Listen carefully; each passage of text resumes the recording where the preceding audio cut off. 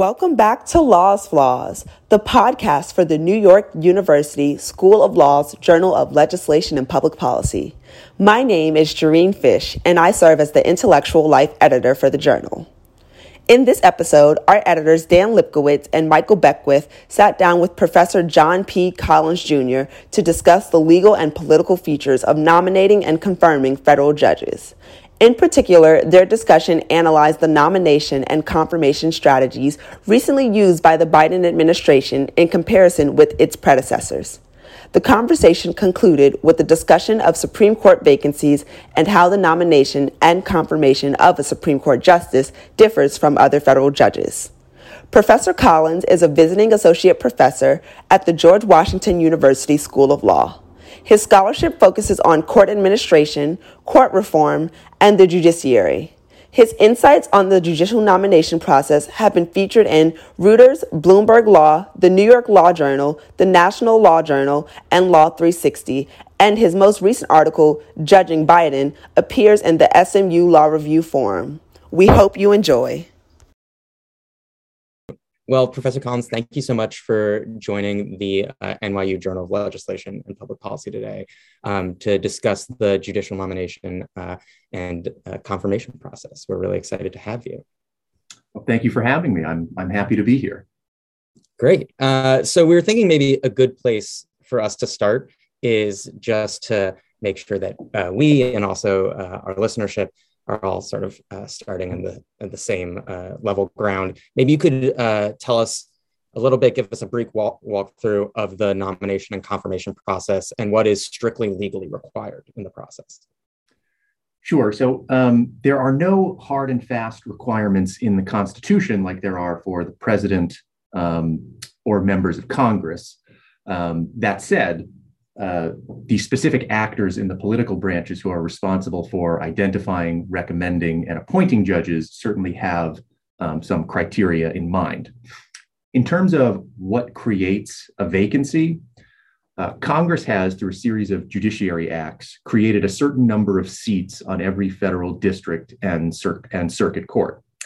Since you guys are in New York, my old stomping grounds in the Second Circuit has 13 seats authorized by Congress. Under 28 USC Section 371, an active federal judge, so somebody who holds one of those 13 seats, may retire from their office when their service time and age equal 80, so long as they have served for at least 10 years and have achieved an age of at least 65. So that's colloquially referred to as the rule of 80 and taking senior status, a form of semi-retirement, which means they stay on the bench and keep hearing cases, but they no longer hold one of those authorized seats. Some take senior status immediately, and in their letter to the president, they say, I am retiring effective immediately. Some condition it either on a date in the future or on a successor being confirmed. It's the White House that ultimately chooses the nominee, right? The Constitution vests in the president the power to appoint judges, but also requires the advice and consent of the Senate. So the White House chooses a nominee, and then they send it over to the Senate, where it is referred to the Committee of Jurisdiction, which for judicial nominees is, unsurprisingly, the Judiciary Committee. And the Judiciary Committee holds a hearing, takes a vote on whether to advance the nominee. The nominee then goes to, if the vote advances, the nominee then goes to the floor of the Senate, where he or she gets an up or down vote and is either confirmed or not confirmed. If they're confirmed, the last step is the signing of the commission by the president, and that's what formally appoints them to their seat. Which many law students are familiar with due to Marbury v. Madison. Yes. Yeah. It was a bit of a thorny issue at one point. Yeah. Well, I guess it shows the sort of importance and also, I guess, the politics surrounding judicial appointments even existed back then. Yes. Yeah. It's nothing new. Well, with that sort of legal grounding, maybe we can move on to some of the political factors that really shape the way that judges are nominated and confirmed. So I guess the first political factor is, well, the first consideration is actually the judges themselves. do we see kind of a political calculus from judges on when they decide to take senior status? Or is it typically just they're between 65 and 80, say in the state of New York, they're tired of being a full-time, employee of the federal government, and they decide, I've had enough? Yeah, the studies on this have been, I'll say, inconsistent, and that some have found some correlation, some have not. I think the most comprehensive one, it studied all retirements between 1970 and 2009, and acknowledged that to the extent political considerations, retiring under a particular presidential administration, played a role, it was far outweighed by other personal and institutional considerations, being a certain age, their health, the burden on the court of creating a vacancy, and things like that. And I'm certain I'm not in a position to dispute any of that. But I'll note that I think, because that only considered vacancies created between 1970 and 2009, we're dealing with a different breed of judge now. And for the last 40 years, those selected for judgeships are, go through a much more rigorous selection process. And I think we are likely to see a greater correlation between appointing president and the president in power when you retire going forward. Because I don't think there are too many judges appointed by President Trump who are going to be comfortable retiring under a Democratic administration. And I would imagine the same would be true for those appointed by Biden. Now that each side knows who the other side is looking for in replacements, there's no more blue slips, there's no more moderation. If you are a Republican appointee in Texas and there's a Democratic Senate and a Democratic president, you can no longer sort of have faith that Texas's 2 Republican senators are going to have any sway over who your replacement is. And so to the extent you were comfortable retiring under a different party because, you felt like senators from the party that appointed you might play a role in sort of moderating your successor, that's out the door, at least for now. Yeah, and because you mentioned sort of the recommendation that senators have traditionally played, I'm really interested in that. Particularly, it seems like in the past, there's been, if not legally required, a norm that a president would consult the senators from the state that they were going to nominate the judge from. And I know that under Obama's administration, the Senate leadership didn't process any confirmations that home state senators opposed. Under Trump, it seems like maybe that rule applied to district court judges, but not so much to appellate court judges. And what we've seen thus far with Biden is that overwhelmingly the judges that he's nominated have been from either states with 2 Democratic senators or I think a judge from Puerto Rico where there are no senators whatsoever. So I'm curious, do you think that norm is sort of on its way out? How is that norm changing? And given sort of the Biden administration sidestepping it, how do you think that will play a role as openings occur in states where there aren't necessarily just 2 Democratic senators? Sure, and I'm gonna take a step back and just talk briefly about blue slips. Right, your listeners have probably heard about blue slips in some capacity. They may not know exactly what they are, but they are the norm that you're referring to, and it literally is just a blue slip of paper that when somebody is nominated to a seat in a senator's state, the committee sends them a piece of paper and you check one of 2 boxes: support or approve or oppose. And either selecting oppose or simply withholding a blue slip and not returning it at all has in the past been a means to block a nomination. As you noted, when Senator Leahy was the chairman of the Judiciary Committee under Obama, he was a strict adherent to that policy. And if a senator either did not return it or returned a negative blue slip, the person did not get a hearing and the nomination did not go forward. Under Trump, at least initially, the blue slip was adhered to. But if Chairman Grassley or Chairman Graham sort of didn't agree or felt as though the White House had done sufficient consultation with the senators, even if they didn't ultimately pick the senator's preferred candidate, he said, I'm not going to allow the blue slip to be a pocket veto, and I will continue to move those nominees forward.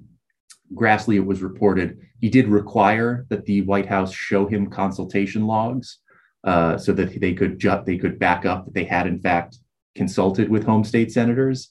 But again, consultation with is not acquiescence to, and most of the Democratic senators who were, consulted felt as though it was pro forma and that the White House had a preferred candidate, and it didn't matter what the senators said; they were going to go with their candidate anyway.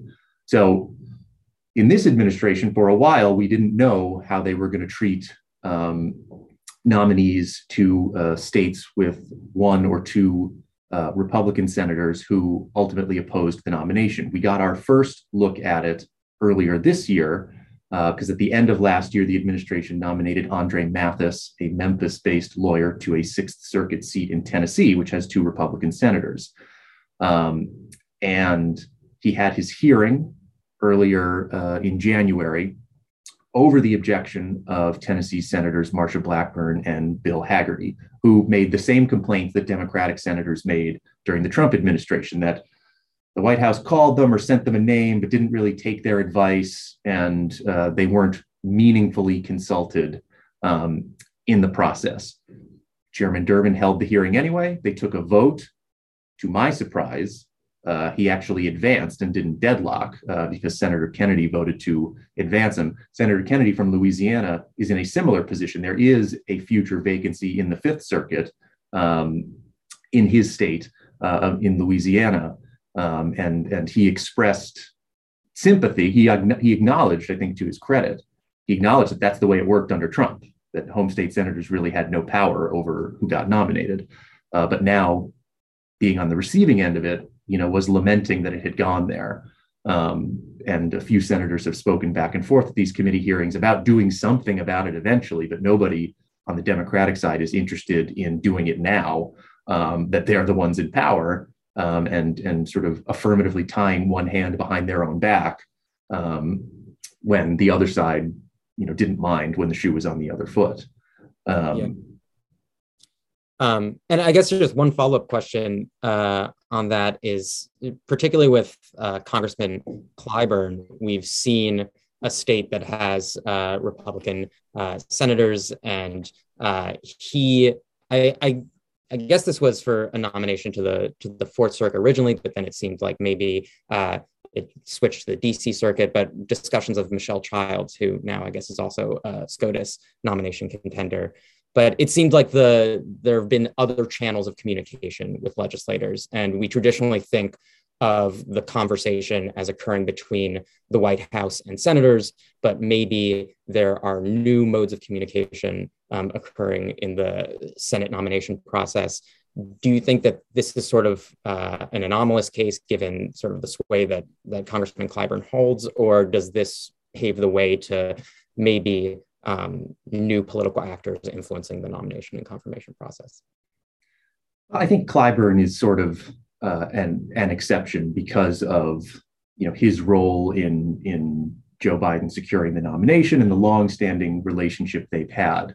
But there are states where there are no Democratic senators, and just as a sort of matter of resource allocation, the White House is not really in a position to go canvassing Tennessee for lawyers. They have to rely on somebody local. And in the case of Andre Mathis, he was first contacted by a Democratic Congressman Cohen from the Memphis area. So in the absence of Democratic senators, I think the White House will rely on either local congressmen or other outside groups who may have some familiarity with that legal market to look for potential candidates. I think that's one of the reasons potentially why we haven't seen a nominee to a Kansas-based 10th Circuit seat that was, I think it has been vacant for almost a year now.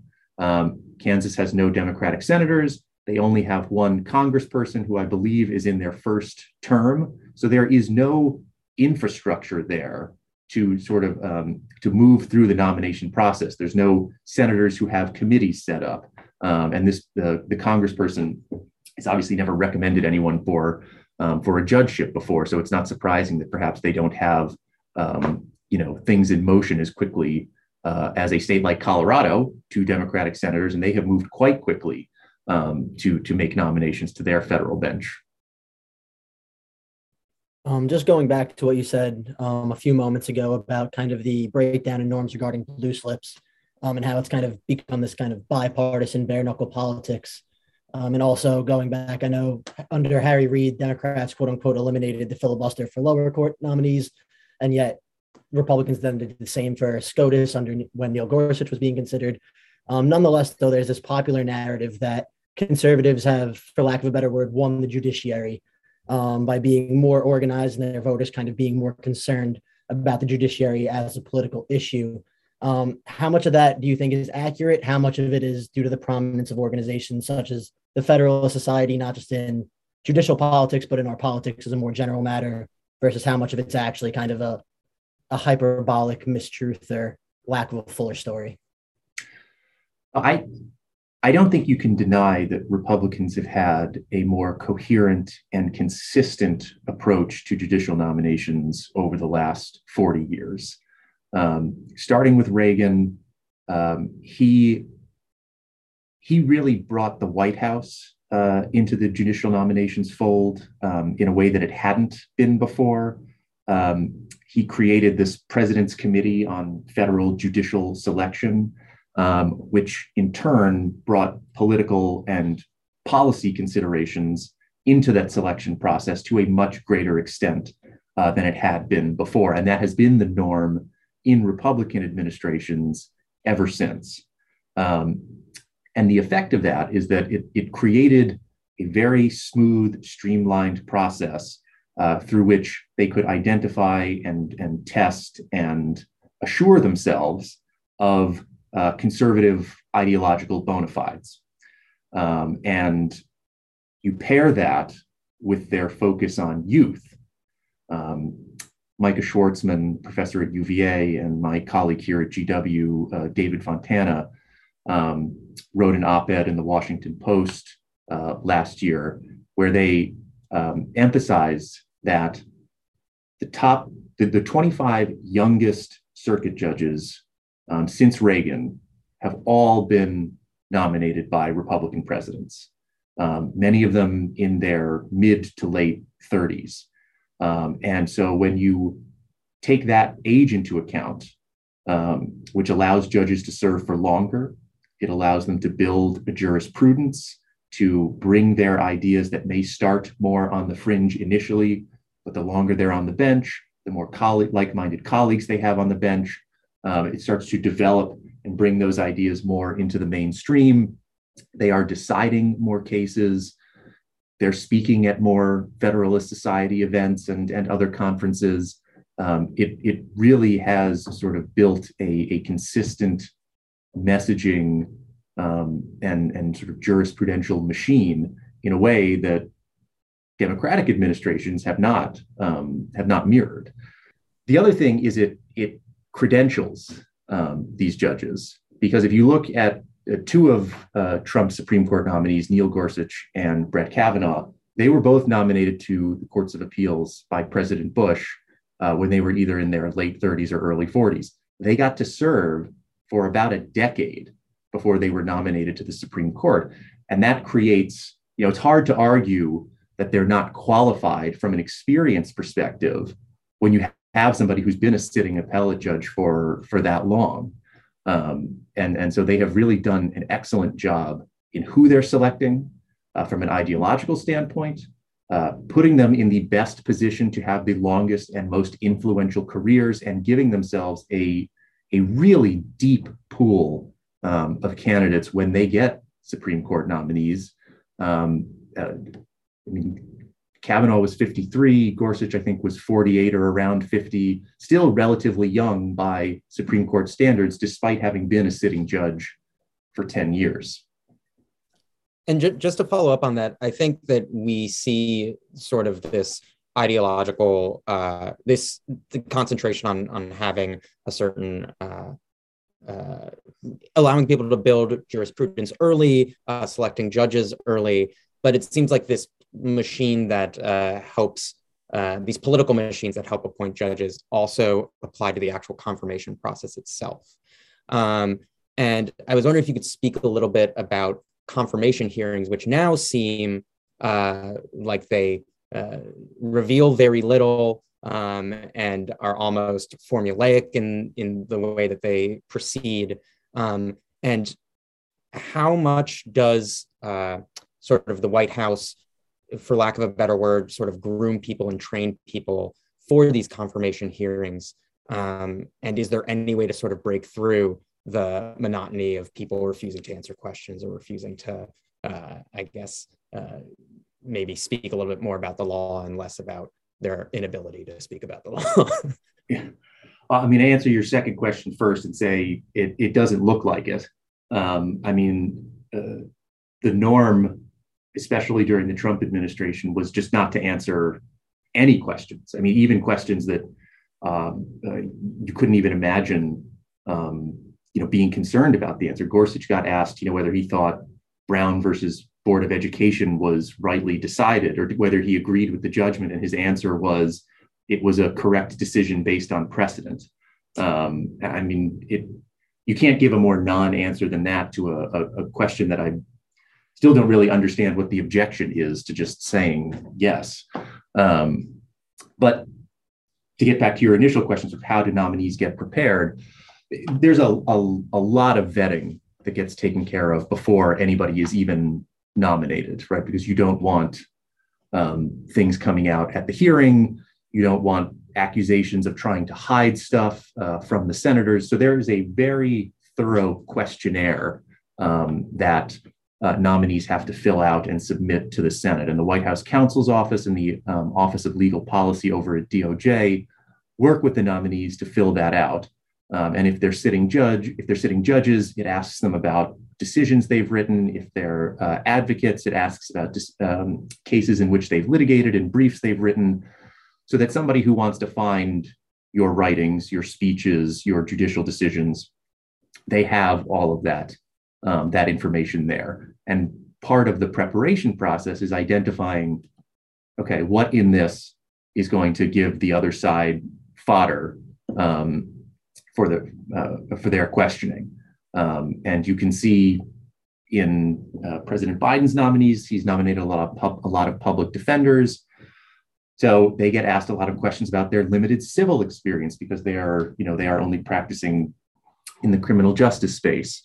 We saw last week or 2 weeks ago, apparently it was problematic to represent people wrongly convicted of crimes, and that somehow apparently leads to increased crime somewhere.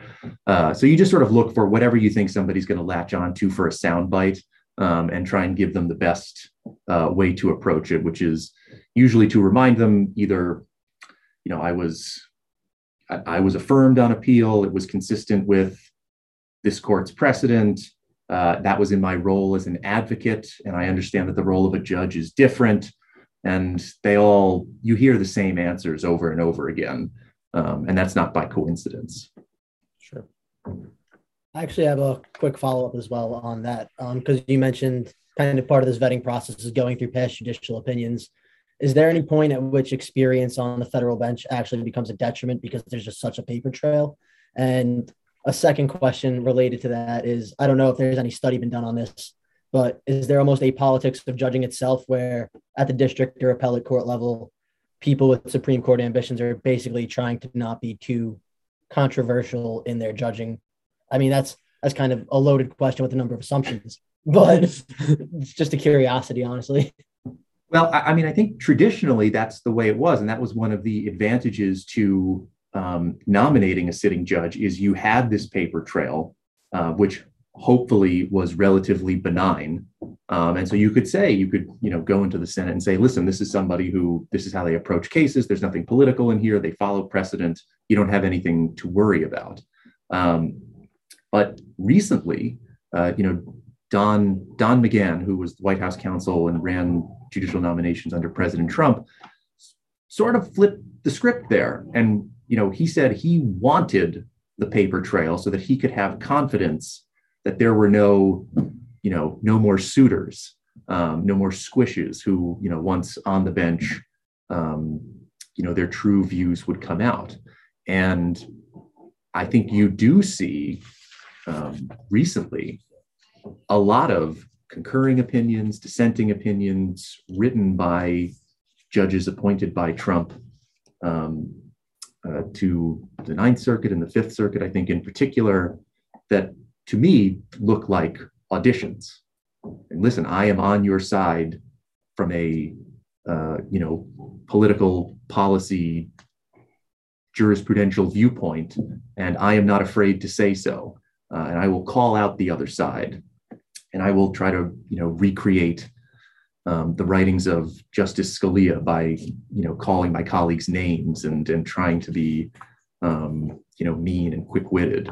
And I think they are doing that because they want to get noticed. They want people talking about it, and they want to say the next time a Republican president is in power and a Supreme Court vacancy comes up, I've put my money where my mouth is, and you don't have to worry about how I'm going to come out on these issues because I've told you exactly what I think about them in no uncertain terms. And it does seem like, to some extent, there, at least amongst conservative judges or what the Federalist Society has been discussing, there's a purity test of sorts where I'm thinking of a willingness to overturn Roe or similar ideas of certain cases that it seems like judges are saying they're wrong for the purpose of asserting that they're on a certain side. Have we seen that amongst, I guess more less conservative, more liberal justices? Or do you think that some sort of purity test would be a good thing to have on the opposing side either? I mean, even if it comes down to just saying Brown versus Board was decided correctly. Yeah, I mean, if there is that kind of test, at least under the current administration, it certainly is not as outspoken as it is under conservative administrations. They all sort of openly talk about being originalists, being textualists, and I think all but 8 of Trump's 54 circuit judges had ties to the Federalist Society. I mean, there certainly are more clearly delineated check marks for conservative nominees than there are for more liberal ones. I'm sure there is something in the way they are screening candidates that puts them at ease about certain things. I don't think it's quite as homogenous as membership in ACS or having just been a public defender. But I think the proxy for that, perhaps from the Democratic side, is professional experience. Fewer prosecutors, fewer big law attorneys, people who have defended civil rights, voting rights, indigent defendants, things of that nature, which perhaps aligns with their vision of their ideal judge. And as a bit of a follow-up on that, I know you mentioned kind of textualism, judges trying to channel Scalia in their opinions. It seems like that is part of what Dan referred to as kind of a purity test among conservatives.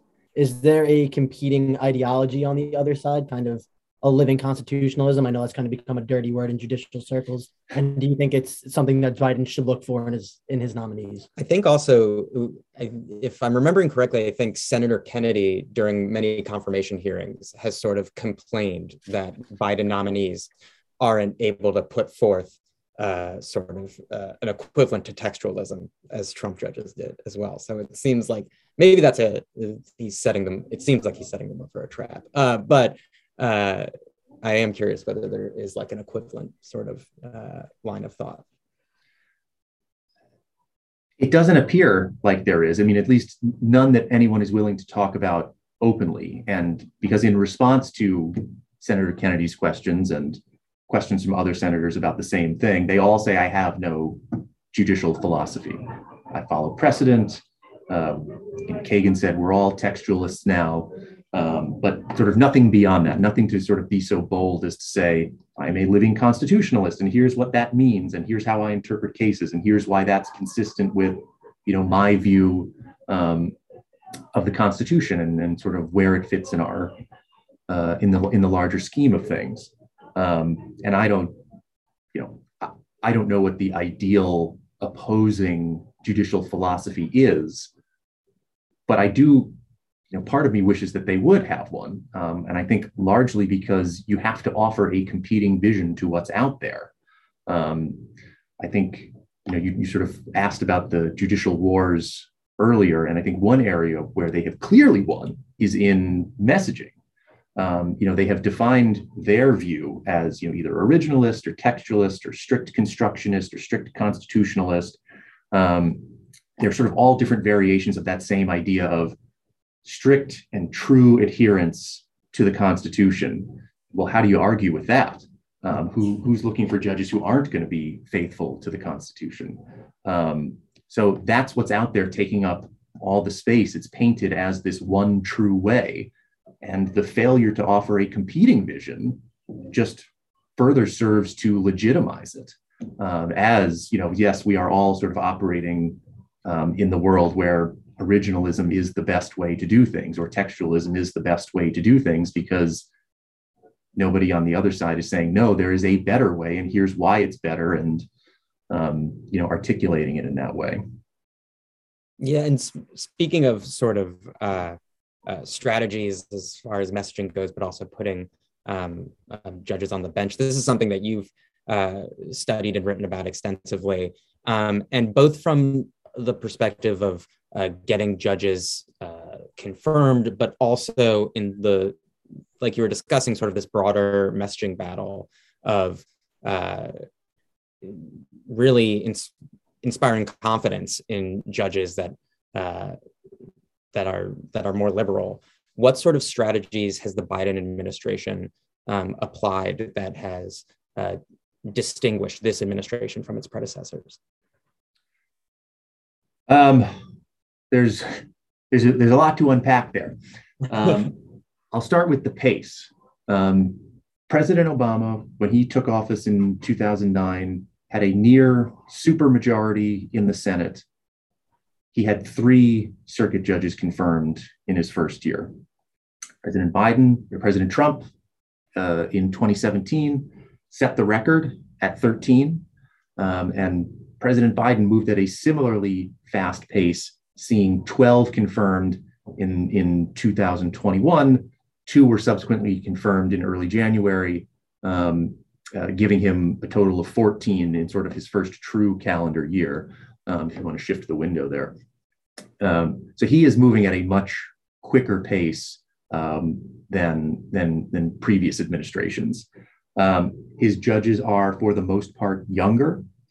Right now, they track roughly the same age as Donald Trump's, which is 6-7 years younger than Obama's at this point, because Obama approached it as, let's take things down a notch, right? Let's be conciliatory. Let's try to work together. I think one of the ways he did that was by nominating early on so many sitting district judges who had already spent time on the bench, and they were older. They had the records, right? The moderate records, a lot of former prosecutors, but it also meant that they were older, people in their late 50s and 60s, early 60s, rather than, early 40s, which is what we're seeing now. They are also extremely diverse. Now, where sort of Obama struggled from an age perspective, he excelled from a diversity perspective. He appointed more women, more members of the Black, Latino, AAPI, LGBTQ communities, really much more diverse than even prior Democratic administrations, and certainly more diverse than prior Republican administrations. The biggest difference here with Biden is the professional diversity. So many former public defenders, so many more civil rights attorneys, people who just were never even in the calculus for judgeships before. And that's important from a messaging perspective, both to law students like yourselves, thinking about what careers you can go into if you are interested in a judgeship down the line, to litigants, understanding that those decision-making bodies reflect a broader view and a broader experience, and not all coming from either large firms or U.S. attorneys' offices, as well as the actual parties themselves. Gives them greater confidence.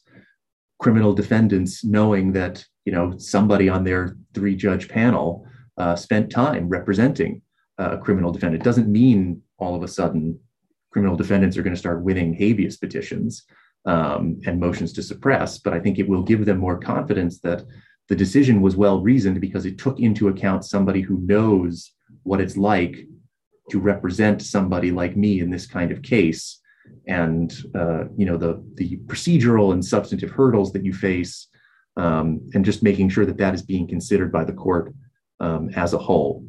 So that really, I think, is the defining characteristic of what this administration is doing, and what really separates it apart from past Democratic administrations. And that's why I think that Judge Jackson is going to ultimately get the nomination to Justice Breyer's seat, because she is, of the big 3, she is the only former public defender. And it would just seem like the icing on the cake for this administration, who has put such an emphasis on getting public defenders on the bench, to put one on the Supreme Court, which hasn't had one since Thurgood Marshall retired in the early 90s. And how much of emphasis on both demographic but also professional diversity do you think is influenced by Biden's own experience on the Judiciary Committee? It seems like that gives him a distinct sort of institutional knowledge of how the process works, but maybe also would influence sort of his choices deciding who to nominate, and a greater philosophy on how the judiciary should be comprised. Yeah, he certainly understands the legacy that a president's judicial nominees will leave. Those judges, the judges that he appoints, will serve long after his administration is over. And his experience as a chairman on the Judiciary Committee, I think, has cemented in him that he understands the long-term effects there. He's also a former public defender, right? And so he knows that people who worked in his position had no path to the judiciary under prior administrations. And so I think rebalancing that, especially in light of all of the folks who were appointed in the past administration, he always frames it as a rebalancing. And I think that's central to counterbalancing all of the corporate folks, all of the political Department of Justice type folks that were appointed under the last administration, and making sure that his political base, which is now more attuned to it, largely as a reaction to what the last administration did, sees people like them getting appointed because it's smart politics. Yeah, and one more question on this subject, because we do want to talk about, you brought up Judge Jackson. We do want to talk about the recent Supreme Court vacancy. But before we pivot to that issue, I was curious, given the sort of novel approach that Biden is taking in nominating judges, he has faced also novel sort of hurdles and obstacles. Compared to his predecessors, it seems that if I'm correct, not a single judge has been confirmed through a unanimous approval under his administration, which is essentially unheard of.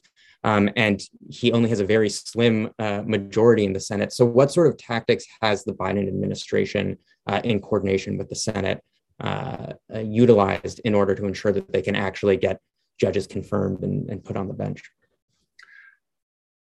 So one, I think they have relied heavily on recommendations from blue state senators. Right? There are a lot of vacancies out there. Most of them are from states with Democratic senators. So the people that they are recommending to the White House are the kind of people that their caucus is going to support.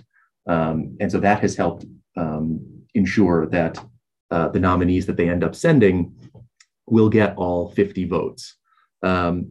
They have moved quickly, right, to try and take advantage of the slimmest of majorities that they have, and we have started to see, some of the risk early this year. Senator Lujan, had a stroke. Senator Feinstein has missed committee votes with illness to herself and her family.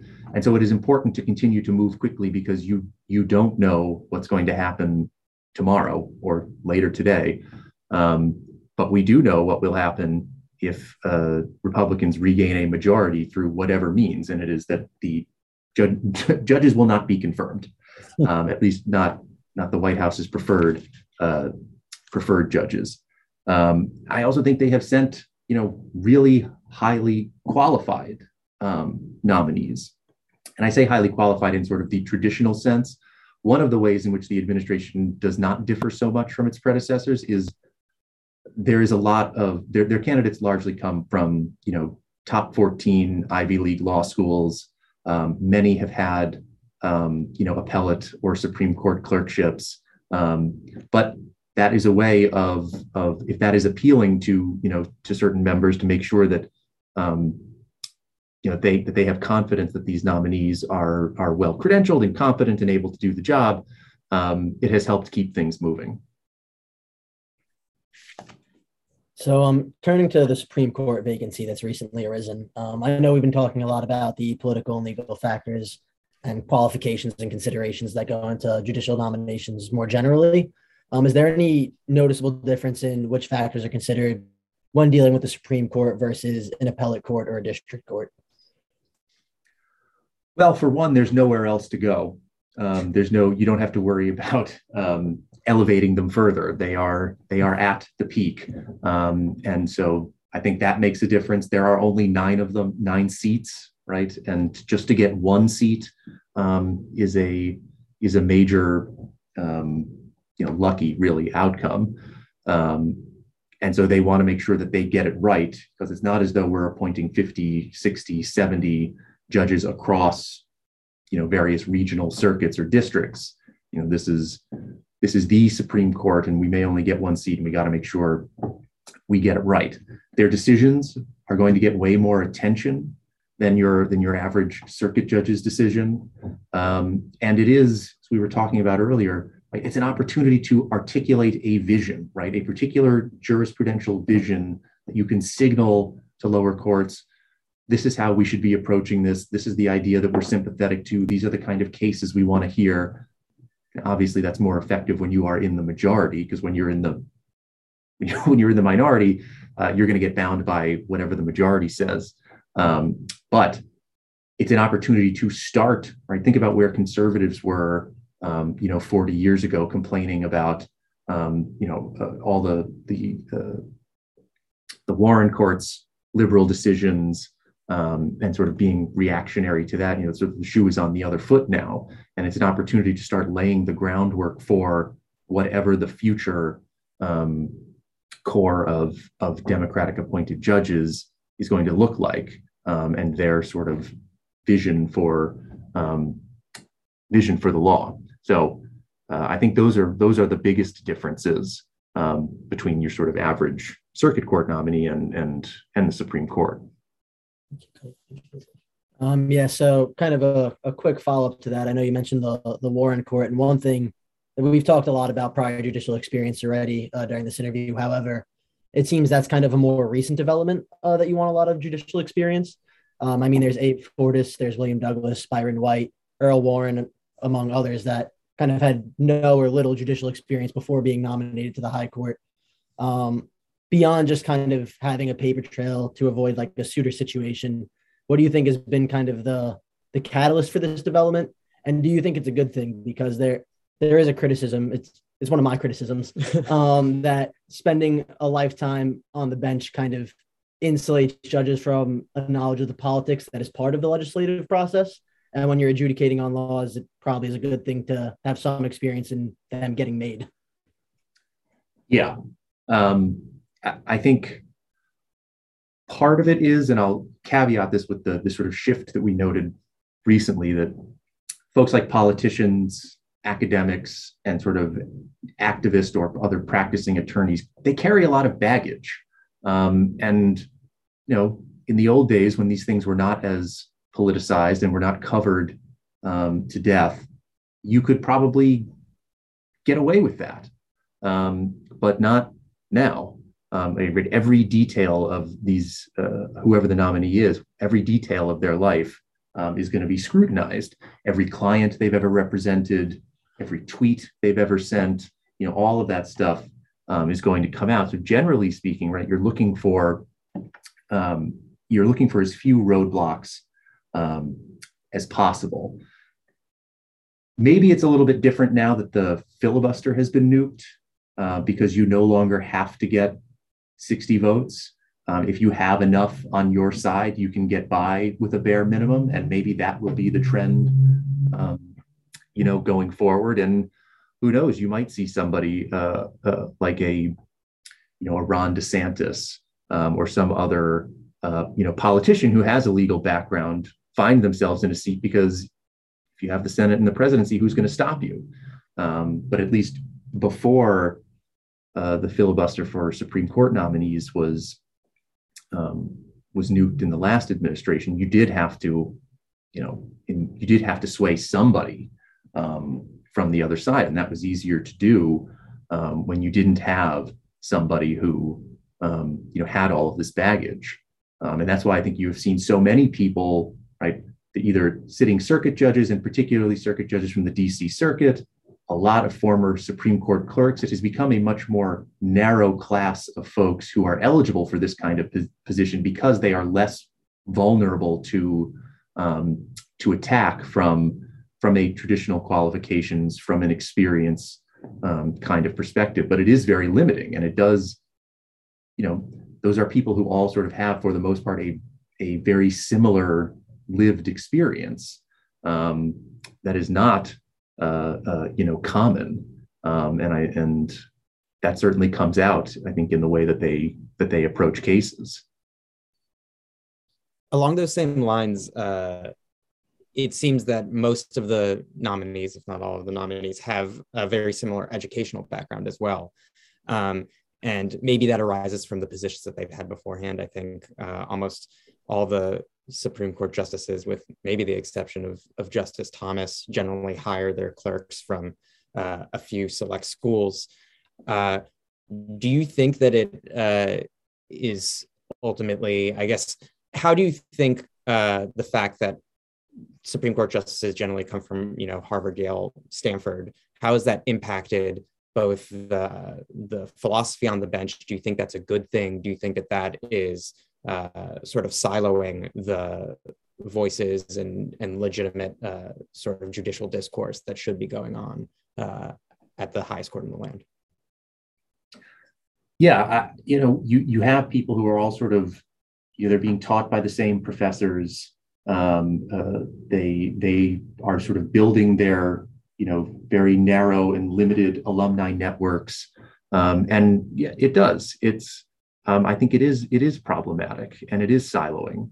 And I'll give the conservatives credit on this. I think more so than just Justice Thomas, that they do tend to hire law clerks outside of Harvard, Yale, Stanford, NYU, Columbia, but not just from any schools, right? It's from schools like BYU or Notre Dame that have, or Pepperdine, that have strong conservative student bodies. But it is, it does sort of open up and create opportunities for people from different schools. And I wish the more liberal justices would follow suit and recognize that, the top students at other schools are sort of just as capable of doing that job. Because again, now that sort of broadens the network, right? And it broadens the perspectives of the folks who are doing that job. I generally think that that's a good thing. But Judge Posner, when he retired, he wrote a book a couple of years ago, and he was interviewed about it, and he said, he was asked if he thought the 9 Supreme Court justices currently on the bench at the time were the 9 best lawyers in the country, and he said no. Best 100, no. Best 1,000, no. Best 10,000, he'll give them that. But his point was that there are plenty of people qualified to do the job who don't just come from Harvard, Yale, and the like, and that it is sort of doing the court a disservice to reflect only that background. In kind of a similar vein, talking about how narrow or broad kind of the network and potential Supreme Court nominees are. Biden did promise on the campaign trail to nominate a Black woman as his next Supreme Court justice. Trump similarly promised to nominate a woman to replace Justice Ginsburg. Do you think there's any impact on these kind of open promises on public perceptions of the court, or kind of given what Judge Posner said, kind of there are just so many qualified individuals, and also up until Thurgood Marshall, there was still, this kind of racialized and gendered qualification process. You had to be a white man to get on the court. Is it just an acknowledgement of the reality that courts are political and kind of race and gender are also political? And that in the tailed off in the nomination process. Yeah, I mean, the president, a political actor, is the one choosing who he gets to put on the court. So there has always been, an element of politics to it. And I think, from a political perspective, it was smart for Reagan made the campaign promise to put the first woman on, and it was, smart politics for him to appoint someone. And he was still able to appoint a woman that fit within his sort of preferred view of who a justice should be. And so I don't think there's anything new here or anything wrong, especially when you look at who, he said, I'm going to appoint a Black woman. You look at this list of Black women lawyers and judges, and they are all extremely qualified and highly credentialed from whatever approach you want to take. And I think, it's consistent with the administration's view that representation matters. The court has never had a Black woman justice in the centuries that it's existed. It is long overdue, and it is, as you said, it's no different than the reverse, where the class was limited to white male friends of the president for every seat up until Thurgood Marshall and Justice O'Connor. So nothing new here. I don't think it really hurts anything from a credibility standpoint. People will complain about it, but I don't think their complaints are really in good faith. And if they want to be consistent. And one final question before we let you go. We really appreciate you talking with us today. It's been incredibly elucidating and a really great conversation. But you're an astute observer of the court, of the nomination process, the confirmation process. What sort of things are you looking for as the Biden administration goes into its second year of nominating judges, trying to confirm judges? What sort of things should we be paying attention to, both at, I guess, the Supreme Court level, but at the appellate and district level as well? Well, I mean, things have, I think, understandably slowed down as the administration is searching for its Supreme Court nominee. He promised to announce a nominee by the end of February. We are getting very close to the end of February, but I am sure we will have that nominee soon. I would expect that process to go smoothly and relatively quickly. But I would hope that they continue to announce and move the nominations for the many other seats that are either currently vacant or are awaiting a confirmed successor to become vacant. There are around 20 or so vacancies that don't have a confirmed replacement to it yet. 16 or so don't even have a nominee. And there's another roughly 20 or so Democratic appointed judges, circuit judges, who are eligible to retire or will become eligible before the end of this year. And so we could see even more vacancies. But I'd like to see them pick up the pace of making nominations, and I'd like to see them start filling some of these seats in red states that have been outstanding since last spring, like the seat in Louisiana, the seat in Kansas, among others. So that's what I'm looking for, to see how quickly they get this machine restarted once the Supreme Court confirmation is done, and to see how aggressive they get outside of their comfort zone and in seats in either red or purple states. Because so far, as you noted early on, they have shied away, and they've been able to do that because they have so many other seats in states with Democratic senators. But as that number starts to decrease, I'd like to see them start moving forward on some of these other seats. Well, we'll be watching that as well. Thank you so much for joining us today. Thank you. Thank you for having me. This was great.